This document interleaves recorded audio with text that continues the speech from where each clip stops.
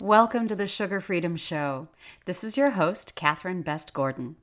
I want to talk to you today about the Freedom Body Challenge. I have a life motto.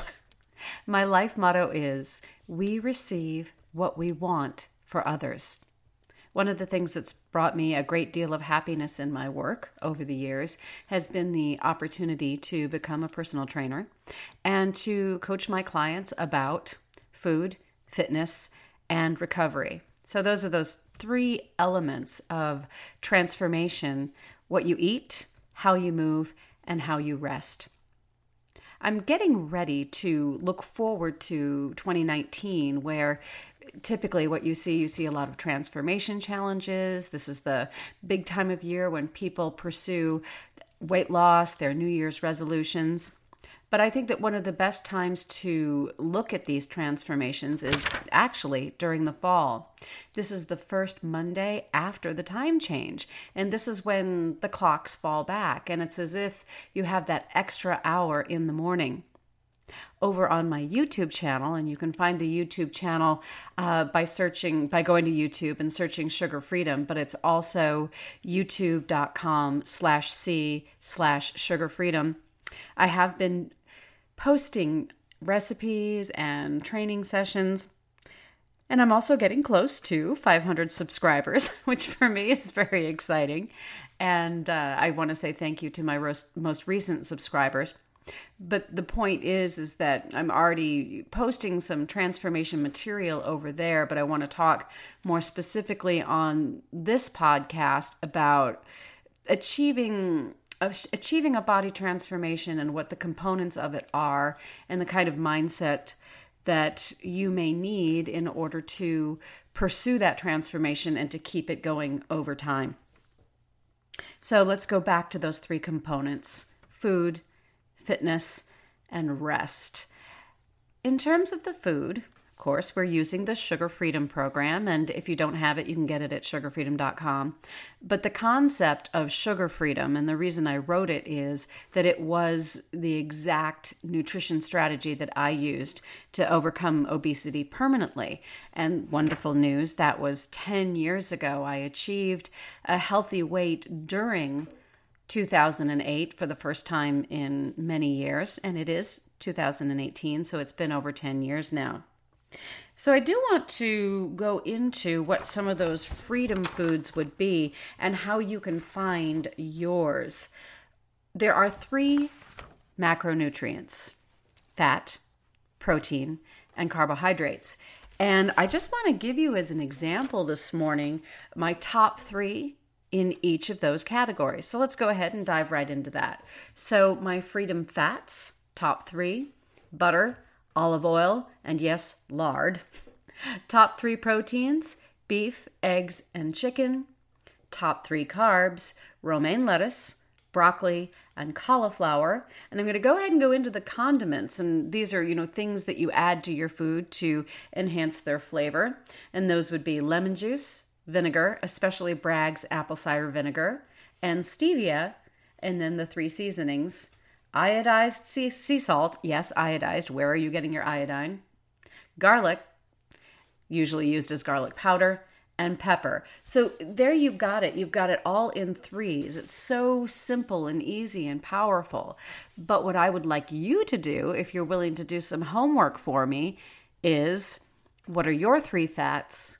What are your three proteins? What are your three top carbohydrates?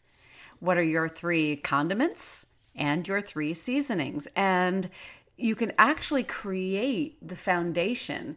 For example, let's call this you're building your own personal food pyramid. You can build that foundation simply by thinking of those three categories. Actually, that's 5 categories, and then the three foods that are in them. So it bears repeating: the macronutrients, fats, proteins, and carbs. And then on top of that, what are your condiments? And then what are your seasonings? And so that's a way that you can establish a baseline food program for yourself. So let's go on to your fitness, and you can actually think about your fitness in terms of what are your foundational movements and what is your baseline for creating your personal fitness program. And Mine would be in order of effectiveness, at least the way I think of them in order of effectiveness, would be resistance, intervals, and recovery. And so specifically that would be weightlifting, body weight intervals or kettlebell swings, and then yoga or stretching or the gentle parts, the bar part of ballet. So you see how these things break down? And if you can, one of the biggest problems that we have in the world of health and fitness, especially food and fitness, is all of the confusion over what we should be eating. There seem to be a lot of contradictory evidence. You get told to eat low fat, and then you're told to eat high fat. You get told by me, well, yes, you can eat high fat in the absence of sugar, correct? It would be so lovely if we could just tell you one thing and you could stick to that one thing. Well, wait a minute. What if I can tell you one thing? The one thing I can tell you is to pay attention to your appetite and to your body. So in terms of your appetite, if I boil it down to one thing, eliminate foods that make you hungry. So for example, if you eat a particular food and it doesn't satisfy you, if it actually makes you want to eat more, you're going to leave that food out. And then in terms of fitness, eliminate the exercises that only cause you pain. For me, what I discovered is that over time, and especially when I was obese, that I could not do single leg lunges. I simply could not do the forward or the walking lunge. And so I eliminated that exercise and I found exercises that didn't cause me pain. So for example, one of the ways that I can train my lower body is by using the kettlebell swing.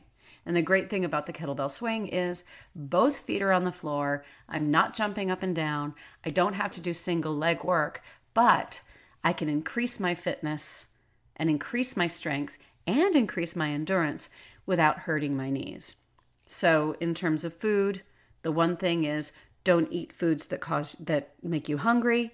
And then in terms of fitness, don't do the moves that only cause you pain. And then in terms of recovery, I do believe that when we talk about recovery, our flexibility, our balance, reducing stress, that we have an opportunity to really seek out the kind of recovery movements that we really enjoy and that really bring us a sense of happiness and just that enjoyment of being inside your body and moving.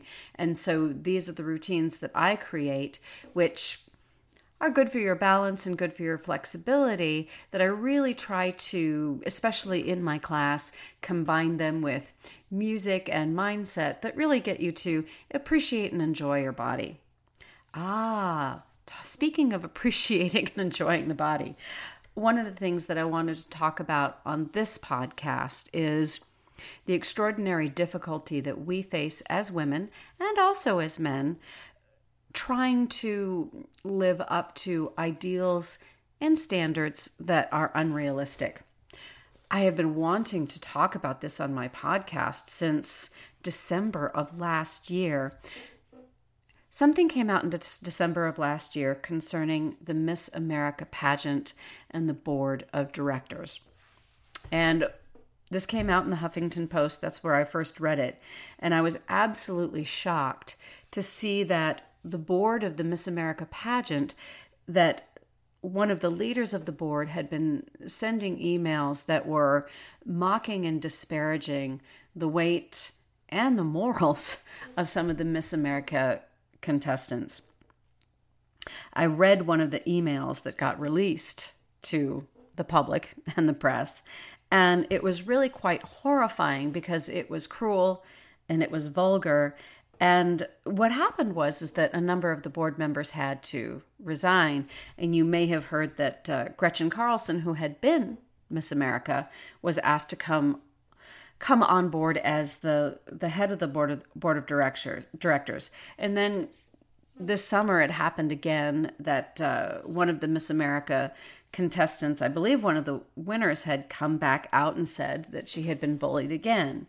The point is if Miss America contestants, past winners, if these beautiful women who are held up as these ideals and icons of physical beauty, if they aren't good enough, where does that leave the rest of us? On the negative side, you could say, well, if even Miss Americas aren't good enough, aren't beautiful enough, aren't pure enough or moral enough, I guess we can just all give up and eat whatever we want in front of the television. No, that's not what I'm telling you. I tend to be an optimist, and if I look at the bright side, I suppose the bright side of this is, if these young women, accomplished, beautiful, talented, if in our media and in our society, and I believe that the head of the board of directors was also the head of one of the most powerful talent agencies in Hollywood. And so these are talent agencies. I was an actor for 11 years in Los Angeles, and the talent agencies, it is their job to choose the people that they represent, or the ones that they believe are going to be most successful in the business, and they negotiate their salaries and their contracts. If these folks don't even think that the Miss America winners are good enough, I suppose that frees the rest of us, the regular humans out there in society. It frees us from these unrealistic expectations. If I absolutely know that there's no way that I can reach the expectations of the head of the board of the Miss America pageant or the head of a big talent agency, then I have to come back to my reality and say, okay, what do I have to work with? And what do you have to work with? And in a way, it is freeing. And of course, I am the sugar freedom and cardio freedom woman, because it brings us back to realistic expectations. And if I become aware that there's no way that I'm going to please the media, either in Hollywood or in newspapers or on television, well, if we can't please everyone, as the song says, you've got to please yourself. One thing that I do believe, though, is that we can find a way to eat and to train and to recover that does improve our health. And on my next podcast, which I'm going to be recording and putting up next Monday, I am going to be talking about what are the realistic parameters of health. If the scale isn't giving us the whole story, and if BMI isn't giving us the whole story, what can we do to find our optimal health? So thank you for listening, and I just want to leave you with, once again, find your list of freedom foods, and also look for the kinds of exercise that give you not just the best results, but the most enjoyment. And I'm going to be heading over and doing my latest YouTube video now. And so that is it for me, the Sugar Freedom Woman and the Cardio Freedom Woman. And I hope that you will come back soon to listen to more episodes from the Sugar Freedom Show. Bye, everybody. Make it a wonderful day.